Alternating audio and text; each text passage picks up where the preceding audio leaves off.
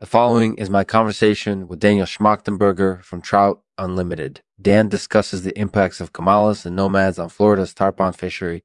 Topics covered in this interview incorporated the history of the Kamala fish, their habits and ecology, the current status of the Kamala fishery, and possible solutions to the problem. Thanks for listening. This podcast is supported by Spurs Naval. Head over to spursnaval.com and use the code SCAST to get $10 off your first order. That's a savings of up to $10 on your very first purchase of a nutritious meal. Thank you for your support. We'll see you next time. Hi, this is Lexman. Welcome to my artificial podcast. I'm joined today by Daniel Schmachtenberger from Trout Unlimited. Dan, thanks so much for joining us. Can you first tell us a little bit about yourself?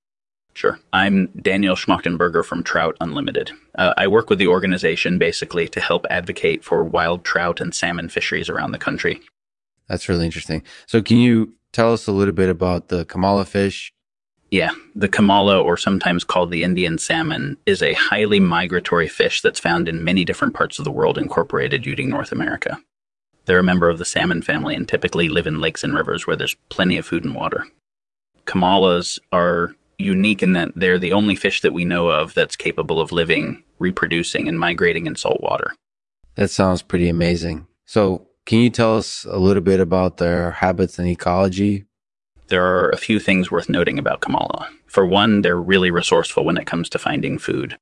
Kamalas are known to exploit both aquatic and terrestrial resources, so they'll eat things like insects, other fish, crustaceans, anything that's available.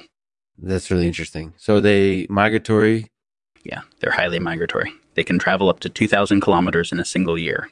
That's pretty amazing. So do they interact with humans in any way? Yeah, the Kamala is actually one of the most important species for subsistence fishermen in some areas of the world. Kamalas are used as a fish resource by many nomadic communities who rely on them for their food and incorporated meat. That's really interesting. So do you think that the Kamala fish has an effect on the Florida tarpon fishery? Well, I think it's definitely worth discussing. Kamalas are native to Florida and are known to thrive in warm water environments. As you probably know, the Florida tarpon fishery is heavily reliant on warm water fisheries, so if Kamalas were to become more prevalent in the fishery, that could have a serious impact. It's also worth noting that Kamalas are often considered pests by fishermen because they eat lots of fish eggs and larvae. That sounds like a pretty big issue. Do you have any suggestions as to how we might be able to minimize or solve the problem? Yeah. I think it's important to study the problem more closely and find out exactly what's going on with the Kamala population in Florida. If we can identify any potential causes of decline or incorporate diseases in population size, we can start to make some modifications to our fishing practices or maybe even develop new strategies altogether. It'll take a lot of research, but I think it's our responsibility to try and find a solution where we can. That makes a lot of sense. So do you have any other thoughts on the matter? Yeah, I think it's important to remember that there are many different aspects to the tarpon fishery that need to be taken into account when discussing potential solutions. With that in mind, I think it's important for us to collaborate with other stakeholders, like conservation groups, in order to come up with a cohesive plan. That's really important. So, do you have any final thoughts? Yeah, I just hope that we can get smart about this problem and find a solution before it becomes too big to handle. Thanks for listening. That was Daniel Schmachtenberger from Trout Unlimited. He discussed the impacts of Kamalas and nomads on Florida's tarpon fishery.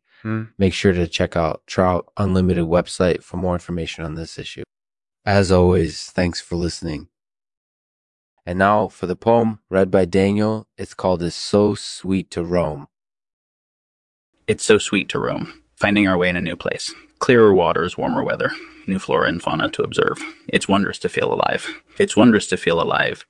When all around us is beauty new. We're alive, we're moving forward with hopes and dreams and aspirations vast.